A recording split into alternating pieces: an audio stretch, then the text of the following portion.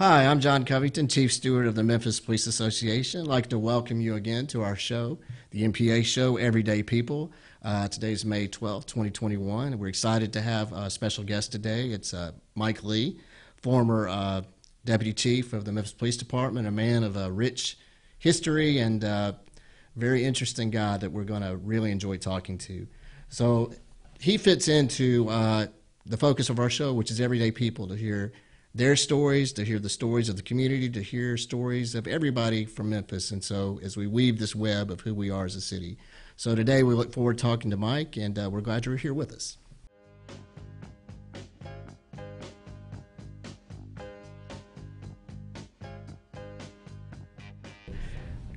Just want to take this opportunity to welcome you, Mike. And so you're retired Deputy Chief from the Memphis Police Department. When did you retire?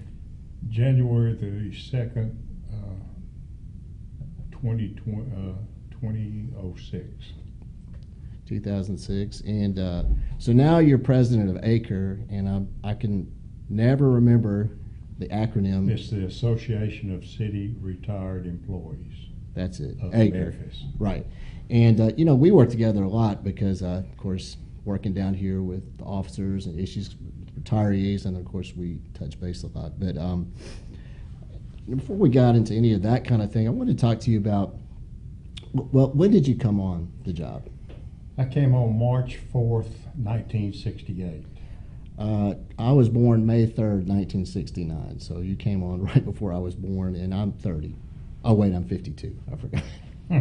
So a lot of things have changed, and so, what made you decide to join the police department? What were you doing before? What was the path that led you? Well, I'm a lifelong Memphian.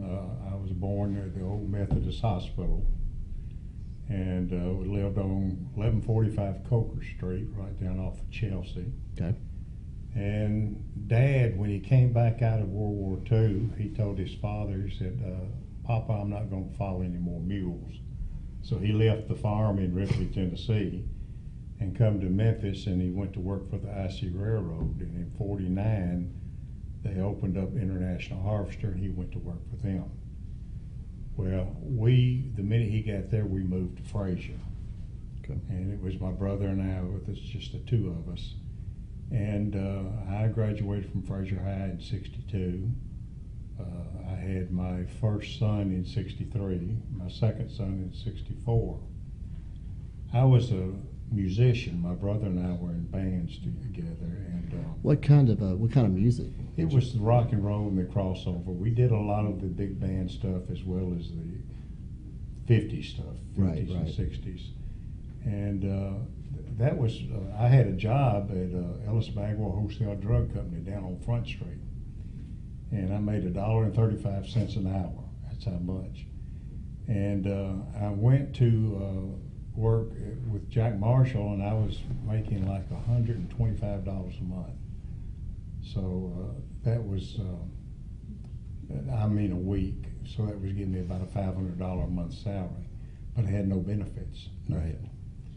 So I put in an application with the Memphis Police Department, and it's ironic, what I got questioned on then was, why was I coming to work for the police department and taking a cut in salary?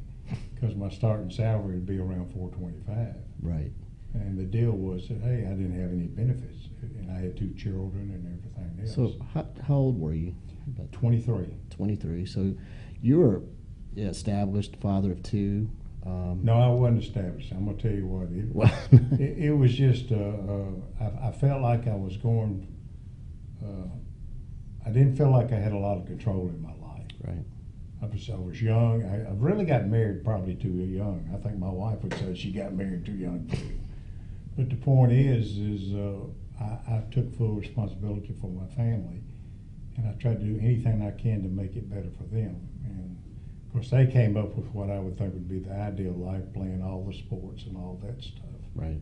One of them's a pastor now in Murfreesboro, Tennessee, and the other one's a captain for FedEx on a pilot. Oh, really? So Nice. They did well. I said we got hung up in the alphabet. We couldn't get out of pilot, police, or preacher.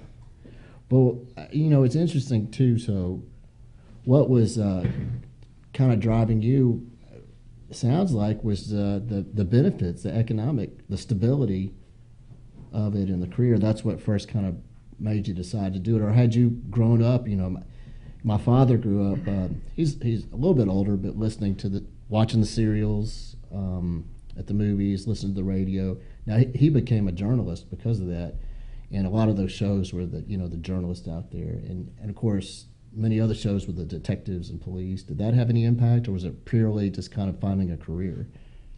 I had a uncle that was on the Memphis Fire Department. He hired on in 1949, and then I had a cousin that was on the Memphis Police Department who hired on in I want to say 53 or 54. So I had family involved in city government. And then Dad, when he went with the International Harvester, that was under a local. And so I was used to, back then it was bad. They struck every 2 or 3 years, it looked like. But I had grown up in that, and he always preached to my brother and I, excuse me, to get benefits so it would take care of your family and all. And it's ironic, when I went on in 68, the next year my brother went on the Shelby County Sheriff's Department. And he retired from there as a lieutenant. He's deceased now. But the point is we both went into the where we thought we had stability and all. And let me tell you what, working for the city of Memphis, did I have some bad times? Yeah. But I have a lot more good memories of that. And I felt like I had an obligation to the citizens of the city because they put me through college, they put my 2 sons through college. They gave us, a comfortable life. What else can you ask from an employer? Now, there were some issues that, as we went through my career, got changed. Right. Well, because you came on prior to the creation of the union or the association, right, the MPA. Right. So, I mean, I guess there's kind of 2 things I'm interested in talking about. One is just kind of the journey, what it was like to be a police officer back then, and then moving to the ranks. And also, I guess the sub thing is, what was it like prior to the MOU, prior to the association and kind of protections offered by that? When I came on, we had to wear a coarse wool coat. It was a vest, mm-hmm, white shirt, tie, vest, and the coat. And you had the police hat, the old-fashioned one, and I'm talking about it was a heavy-grade wool. And you wore that winter and summer. And you better have that hat on if they saw you driving down the street and all. And it had passed the paramilitary portion, it was very oppressive in times. It was how to do it. You couldn't roll your sleeves up when you had to wear a long sleeve shirt during the summertime. It could be at 100 degrees out there, and you'd have to have that long sleeve shirt down. So you had to have this perfect appearance at all times. At all times. How about the equipment you were wearing? How heavy was it? I had no police walkie-talkie, mm-hmm, nothing like that. All we had was the unit in the car, and that presented a enormous problem. You had to be sure where your partner was. You had to almost have eye contact on everything because you didn't want to get away, so you don't know if you'd hear him yelling or anything else. And I'm using the term he because when I came on, there were no females in the squad cars. Right. In fact, it wasn't the year before, or maybe 2 years before I came on, they started letting the meter maids come into the detective division. They transferred. They never came through the squad car at that point back then. And we did have integrated cars. That was going on. And this was early 60s, or late 60s, it rather. was late 60s. March of 68. Okay. See, when I came in on March 4th of 68, I was in a different world. I'm telling you now, the city of Memphis was totally different than it was April 4th of 68. Right. April 4th of 68, that Thursday night, a bunch of us were studying because every Friday morning you took a test. If you didn't pass that test, you were out of the police academy. That was it. You didn't have a second shot or anything. and we were studying, and it came on the news that Dr. King had been shot. Right.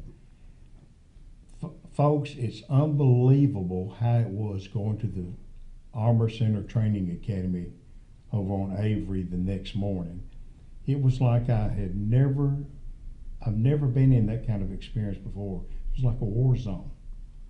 I mean, it was, I was scared for my wife, my kids. I was scared for myself. I mean, I'm driving through town. You had things that were burning and all, and Memphis changed. That shot destroyed a lot. It destroyed Dr. King and all, but it also destroyed a lot in this country. Now, I don't know that, I'm not certainly going back the old way and say it was so much better back then. I'm not saying that at all. I'm just saying that there was a catalytic difference in everything on April 4th, or April 5th, really, that it had been on April 4th. Other than that, we had to go 14 weeks to the academy, and I didn't get out until June. And the next 3 or 4 academy groups, they had to get manpower on the street. We went to 7-week classes. Now, now were cars integrated before Dr. King came? Had that already happened, or was that something that happened? No, it wasn't a limited deal. Okay. There were officers. We had walking patrols, some, and there was a lot of community policing back in that time. You know, I better not say absolutely. My class had integration in it because we had, and there's some fine officers. One of them went on up to chief like me. Only 2 people in my class came out that finally made chief 30-something years down the road. But I just don't remember that as being the issue so much on the car part. Right. I do remember the females. There was a lot of upset over that when they decided they let the first female officer ride in the car.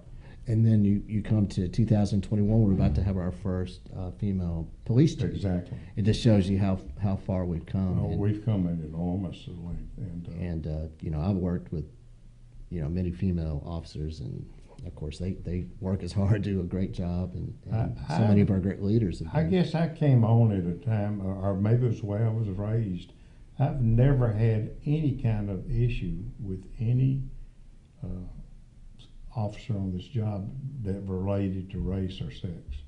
Well, right. My deal was, let's do the job and protect each other, because I wanted to go home at night. Exactly. And they did too, let's face it. Well, and that's one of the things that's always struck me about you individually. I mean, especially from the time period you came. You've always been such a, I don't know, I wouldn't even call it progressive, but just such a good person that stuff never really entered your mind. You know, it was just people were people, and I've always respected that. Now, I guess here's another question. I look at those pictures back from that period. Were you guys even wearing vests at that time? No, we didn't get vests till. I remember my first vest was a piece of white material with panels in it. And I think you could put 2 panels in the front and 2 in the back. But I know I didn't get that till the late 80s or early 90s. Wow. I mean, no, we didn't. Wow. Most happiest day I ever had was when they made the security squad first entry on, I mean, not the security squad, but the tax squad be the first entry on things. You know, we got to the scene and held it down and then let them come and go in. Right. So, but prior, you guys with no vests, with 6 shooters, as I understand. Shooters. I mean, it's like the Texas Rangers or something. I went into a burglary down on Chelsea and, I can't think, right where Chelsea and Jackson cross down there. And I went in there looking around because we had to make entry and everything, and a cat jumped off the boxes there. I like to shot the cat. I like to shot myself. I was scared to death. And I was so thankful when they said, we're going to hold the building for the tax squad. Right. Or the dog men or something. I was glad for anybody else going in. Right. So here you are, you're out there driving and around, you got all this heavy stuff on. No air conditioning. No, oh, well, it doesn't get hot in Memphis. What do you? Oh my goodness, it was could get miserable. I can imagine. There were times I took two shirts to work because You just get 4 or 5 hours into the shift, you weren't human to be around people. well. I guess another thing you said there was a lot of community policing back then. So, Right. you know, these days everybody agrees that community policing is a good thing, and I agree with it too. But of course, you ask 5 people, you'll get 5 different answers as to what community policing is. Now, to my view, and when I was on the streets, it was always this being available, interacting with the business owners, the people out and mowing their yards or sitting on their Right. porch and just trying to get to know the community and get them to know me. So what was it like, back then? Were you walking beats every now and then? Or was it all? Well, we driven? had the walking beats. I remember we had the walking on Main Street before it turned into a mall. Mm-hmm. What they were trying to reach in some of the communities was to put a face out of that car on the police. Mm-hmm. And we played for a little gymnasium deal, or a little police band for a summer rock concert for them and all. And we were always doing things like at basketball. I think it was Howard Terry, I think. He ran the boxing program for years. He was a police officer and ran it for the community children. And it was trying to just reach them and put a face on them and be like probably a poor mentor, because we were all white. But we were trying to reach and touch them and let them know pretty much what you said this show's about. Hey, we're just human beings. Yeah, we've got a gun on, but the gun to me was like a hammer, or it was like a calculator that you took to work. It was a tool. Right. In my case, it was a tool that the Lord never required me to use. Did I ever have to pull it? Yes, but thank God I never had to pull that trigger. Right. And that's the greatest thing about my career. I mean, 38 years and walk out of here and you didn't have to hurt anybody. Right. Right. But I know that wasn't everybody's way to get out of. But the deal was to reach the children and let the children know. I believe in what the Bible says about raising your children up, and they'll know the Lord as they go through life. Right. Well, it's pretty much the same way. You raise any child, if you raise them with some compassion, with fellowship and other things, you'll develop a different child than you would if you go out there and it's me and them. Right. Or us right. or you, whatever else. Get rid of all those pronouns and all and come back in and just say, hey, we're all human beings. We're all under God's eye, and we need to try to get through this life, as best we can. I couldn't say it much better. My thinking always is, I think you get in trouble whenever you start saying they. Now, they could be a gender, they could be a race, they could be a profession, like the police, they do this, or this group does that.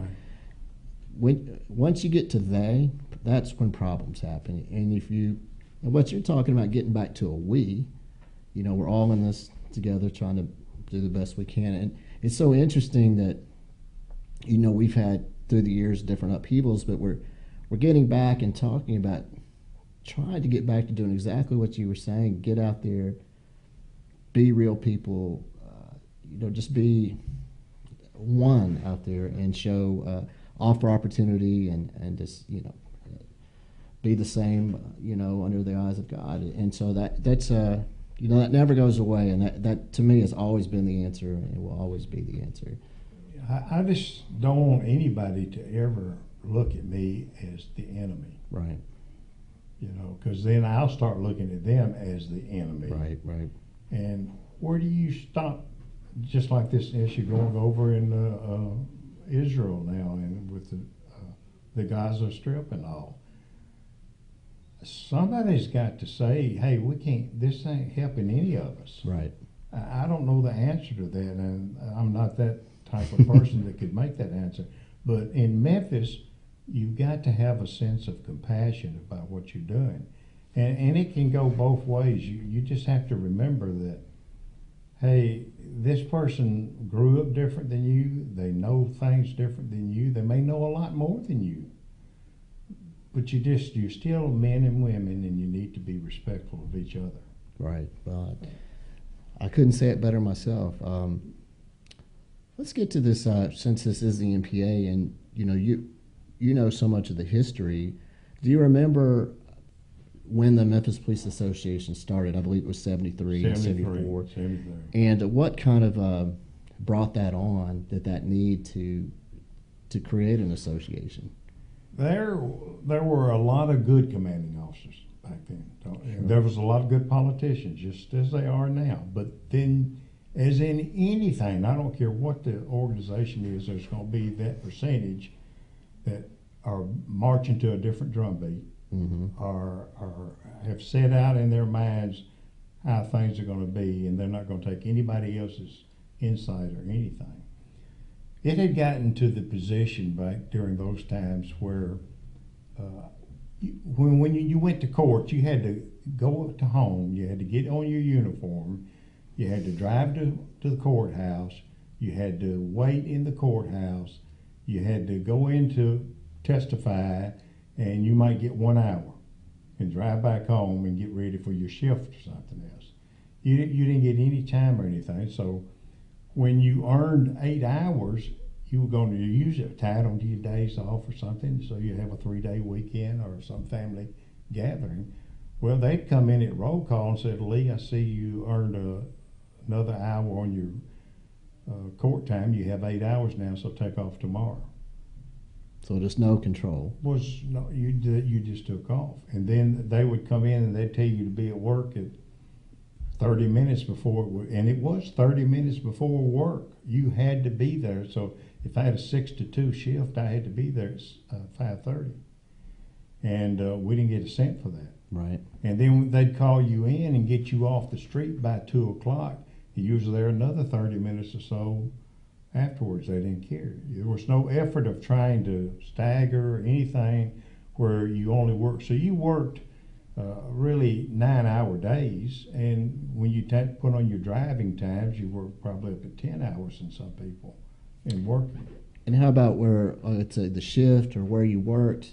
You had no control over that. I was going to say, could they come in and say, tomorrow, Lee, I need you to be here or there? They could send you anywhere, mm-hmm. and they could tell you tonight that you're going to be working here tomorrow, or they need you over on this shift tomorrow. So, there was no control on it. The people they didn't like, they wound up in 2 different jobs. They were either working in the city jail, or they put them. There was used to be on the old bridge across the Mississippi. There was a little house out there, and you could stand there guarding trucks all day as they crossed the bridge. You had the paint crew. That was another punishment detail. Right. If you came in that day and you knew you were following that paint truck or leading him, really, and all, there was ways they'd get to you. Seniority didn't mean nothing to you. Right. And I think I've seen the picture of that little guardhouse by the end. If I can get hands on it, maybe we can put it up. But yeah, I mean, so they could just mistreat you, and let's say commanding officer didn't like you, he could make your life hell. I assume it was truthful. They thank God probably 98% of the officers I ever worked for were decent people. Right. But I had some that I felt sorry for them. Now, on the other side, there's always going to be that officer that knows it all. His way is the only way, and here's how it's going to do. Y'all probably never met those people before. No, we've never had. I've never had a commanding officer like that. But we that tried to get along on the outside, we got the flack too when it went down. Well, so. It's you had one side here. You were in that position, and at the end of your career, you were up there in the management side. Well, in the penthouse there as a deputy chief, and so what was that like? You would. This was an old Frazier boy that went too high, because it was a whole different world. My greatest fun on this job was when I was over riding the critical fatal car. Mm-hmm. Not for the fact of having to deal with people when they had lost their lives or anything, but in trying to protect their rights and other, because I got involved in it, worked on it, went to Northwestern University and became a technical traffic accident person. Mm-hmm. And I got to use that maybe, I went through there in 77 and got promoted in 82 and never served another day in traffic. Really? So, What you got? I got all that training and all, but that was a fun time in my career. And I've had some good assignments. I started out a radar car, accident car, motorcycles. I went into the vice squad. I served in general assignment. I went into auto theft. Head of inspector over South Precinct, and then became chief of detectives. And there were some other things. I ran the security for the Wonder Series. Y'all probably don't even remember that series. Yeah. But I went to Istanbul with the Tokapi dagger handcuffed to my wrist because when Mayor Harrington signed the contract, he promised that wherever the artifacts went, Memphis police would be with them. Not realizing when I crossed that river there, I didn't have no authority. When I left the city limits, I really didn't have any authority. But I went to Rome, carried the Etruscan exhibit back to Rome, Italy. Had a chance to meet the Pope at that time, but he had broke his leg skiing, I think. And so I had some super nice times. So you literally had this thing handcuffed to you, like they do in the movies? Yeah, it was $10 million. Wow. And the dagger's about that long. The story is they carried our people here, put it in gloves on, handled it, and put it in a plexiglass nail, put it down with secure locks, put it in a wood box. I think probably weighed 100 pounds. They'd like to kill me. When we got over there, I'll never forget, we went to the Topaki Palace there, and they had just a guy that works there. He came there, took his shoes off, he had his socks on, opened up that, picked it up with his bare hand and hung it on to look like a clothesline thing, and that was how they displayed it. Now, we had handled it like it was, everything was... Like it's radioactive, and yeah, he's hanging on a clothesline. It was just, and it's probably still there. They had birds that were flying into the Tokapi Palace. Interesting. So, but it was a good time. And then going down the streets of Istanbul, they had armed machine gun guys in cars behind us, following us. So, and when we got there, we only had the dagger for the city of Memphis. The rest of the exhibit we took elsewhere in this country, but for that we had to take it back. When we got back, he's just passed away recently. Glenn Campbell and I were sitting there, and they had us in this little room with armed guards, and they said, you took 236 boxes when you left, and you come back with one? And it became an international incident. They had to get with ICRA to understand that we only were required to bring this one back. We could keep the other in the United States, but we were under arrest technically. Really? For right then. Well, I don't know how many officers could say they've been involved in an international incident. So that, did you put that on your resume? Well, the next morning when I got up, I looked out and there was battleships out in the Bosphorus there, because that was when I think it was President Bush did the no-fly zone. Mm-hmm. And so I saw some international, and people over there don't think of the Americans like we think of the Americans. Well, sometimes I wonder how I think about the Americans myself, but I can imagine. But these are things I got to do. Sure. Joe Holt, he's been gone for several years, but when he got him promoted to inspector, he recommended me for that job. Wow. And it really he gave me an insight into things I didn't know. I can imagine. So, you know, because you got to experience so many things in your time. You know, as you said, some exciting, some good, some bad. You saw the creation of the association, and you also saw the 78 strike. And what year did Elvis die? It was right about the same time? 77. 77. It was a year prior. So what can you remember about what at that time in 77, 78? What was your position in the police department at that point? I was a patrol officer. I was in traffic, ran the fatal car, and I was the shift rep for the association. And Larry Samples, he's gone. Everybody I know is gone. But Larry was in the National Guard too. Well, they immediately called the National Guard up. So I took over as his chief steward job for the, I don't think I called it chief steward, but steward for traffic. Right. So all the traffic people were under me. This had been going on this pressure had been building up and building up and building up. When the union came in, there were still a lot of hostilities. They didn't think the officers needed anybody to speak between management and them. Yet people historically continued to abuse officers. I was going to say, the people thinking there didn't need to be anybody speaking was certainly not the officers. It was definitely the management. officers were the ones that couldn't get. Right. Nobody would listen to you rationally or anything. You Right. were a patrol officer. Your job was to do what we told you to do, Right. when we told you, and show up where we say. And that was it. I got tear gassed during this earlier period here down at Pontotoc, and I want to say it was 2nd Street. They had put me down there, and I told you earlier we didn't have police radios or anything. And there was a short march from the Claiborne Temple down into the City Hall, and they were coming back. Well, the city had gotten some new pepper foggers, and next thing I know, I heard it sound like lawnmowers running. And me and all the people were running south on that street. Me and the black folks was together, because I was getting tear gassed just as bad as they were. And we were all buddying up at each other. I imagine so. So those were the kind of foolish things that happened. Nobody said, "Hey, Lee, you fixing to get tear gassed," or nothing. We didn't have masks. We didn't have nothing. Right.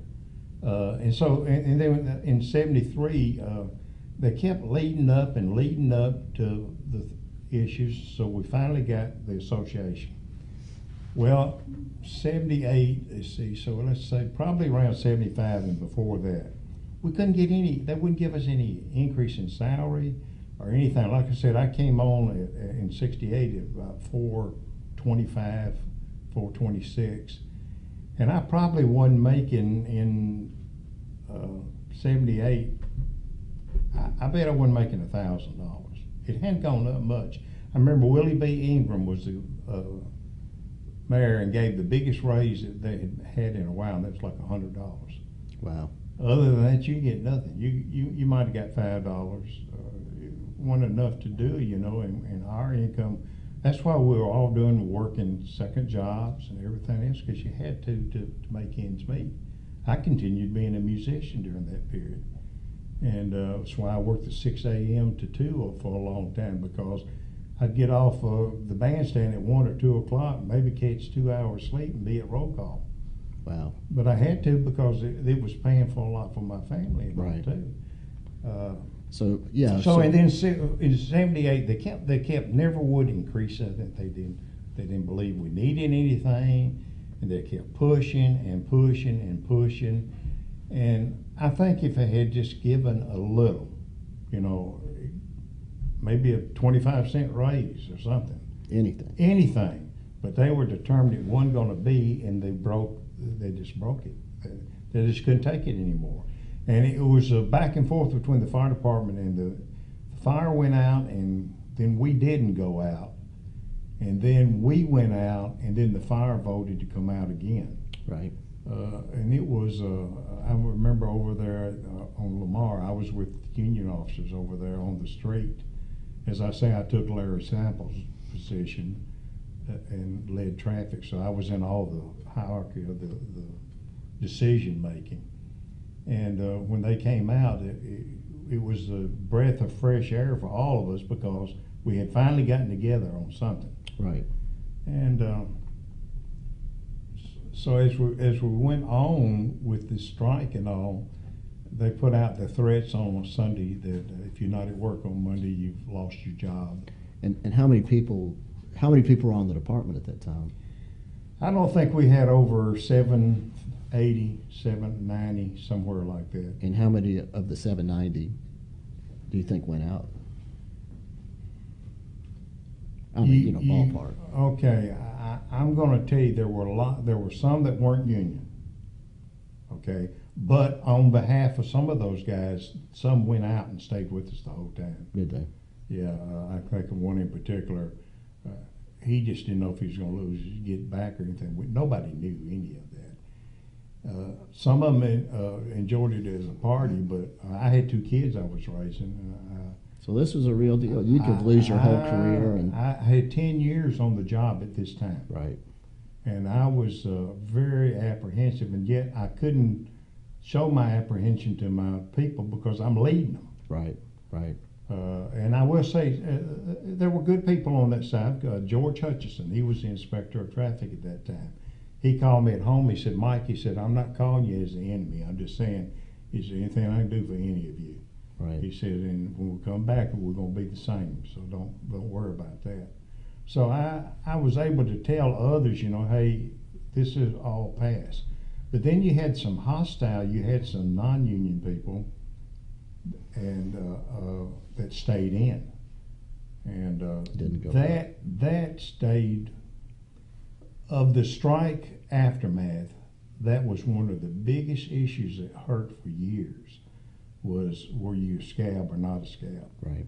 And that was brought on by a lot of unnecessariness. They had us, we were standing in front of 128 Adams the first morning of the strike. It might have been the second morning. And anyway, some of the detectives that went to work were out calling us names and everything. They were doing worse than the people on the front side than the other people. And it was a lot of hostility. And there were some, I don't want to say mean or malicious, but there were some bad commanding officers that wanted to hurt folks. Right. Then you had some that wanted this to get rid of it and let's go back and let's try to do right. To work it out. And work everything out. Well, I think back in it, I have so much respect for the courage of everybody who went out because you were risking a lot. And then to be successful in the sense that there was some major changes made, and you see the MOU and the association has become, we work with the city, but we can bring a lot of these issues forward and solve them and be a voice for the officers. But that wouldn't have happened, unless it had been pushed to the limit, as you said, really, where there was just nothing. Yeah, one man's voice wouldn't do any good back then. Right. If Mike Lee had an idea, well, go tell it to somebody else. We don't want to hear about it. Now they brought in the National Guard, of course. I mean, it was a huge. It was a big deal. You can go down on 2nd Street down there now, North 2nd, and see where some of the shots in some of the buildings and all down there. Wow.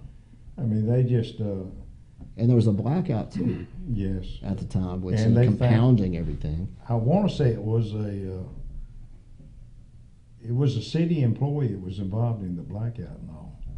Ironically, he was caught by a fingerprint that was left on the deal, but there were. But not a police. I always heard he was drunk.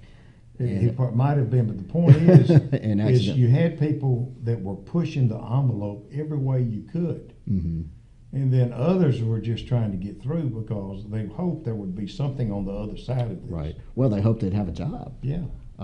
Much less changing. So that, I mean, the current, but that to me that tells you how far it had been pushed, because it's the same as it is today. You have the police officers are asked to go out and be independent, put their lives on the line, put everything on the line, solve problems on the fly, make split-second decisions, and then you go back to the people in charge and they treat you like you're 12 years old, to give you no control, and then they give you no voice, and you get that kind of, that's a strong willed group of folks who are risking a lot.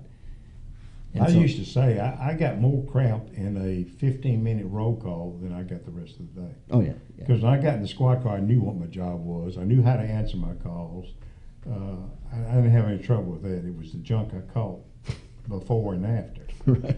But I remember I got called in one time by an inspector, and he was chewing me out. He said, "Lee," he said, "next time you have a problem on the interstate, you call one of your commanding officers." I said, "With all due respect, I didn't know I had a problem until you chewed me out today. Right. I had no idea. I did what I thought was right." Right. But that's the way they were back then. Yeah. So. But anyway, so we go into that strike, and I think it was a 10-day deal. My mind is like everybody else's. So we were in the strike, and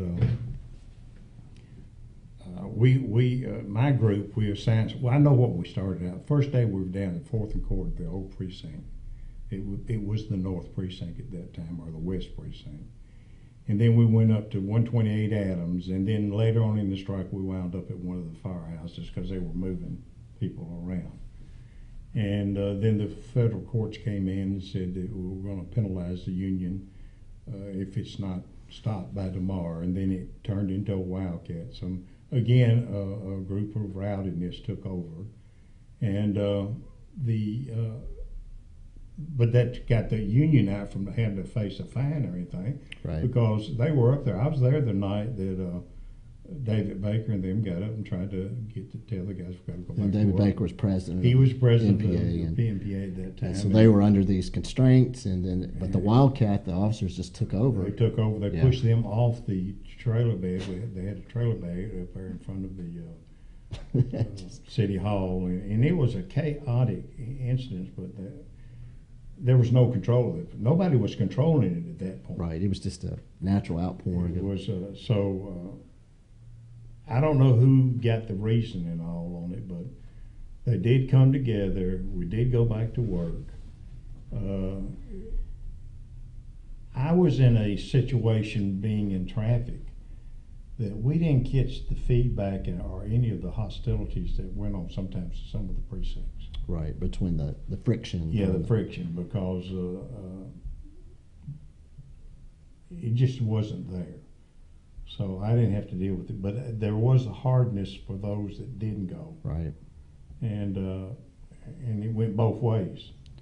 Well, I have to say, Mike, I think we've talked for easily an hour. We're going to have to come back and do a part two because there's so many things to talk about. But I do want to say for any officers listening, you and that whole generation, the courage it took to do that, and as I say, literally to risk everything, and what we've built from it since then. I mean, now not just things like the referendum or collective bargaining but just protection of officers where they get a say, they get a hearing if there's an issue, and protecting their voices and listening to their voices, and it's really made for.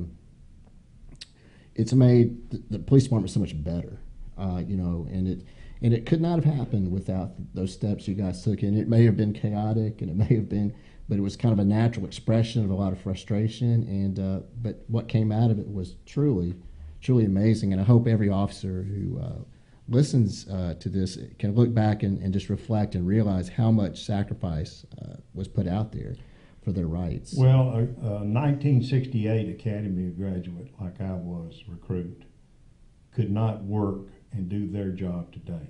Right. Just from the standby of the equipment they use and all. We just couldn't do it. Right. When I came on, for every arrest crime, you had a different color arrest ticket. I can't. If it, we carry out 5 and 6 colors: aggravated assault, auto theft, burglary. Every one of them was a different color. But the point is there is so much. Y'all just have earth-shaking changes, Right, that we never had to deal with. Well, Mike, I want to thank you so much for everything that you did, everything that you do as part of ACRE. Working with retirees. He's truly a strong voice and a guider of that, and you've done so much good in that position and continue to do so. So I want to thank you. I want to thank everybody who's listening, and we look forward to catching up with you soon. Thanks.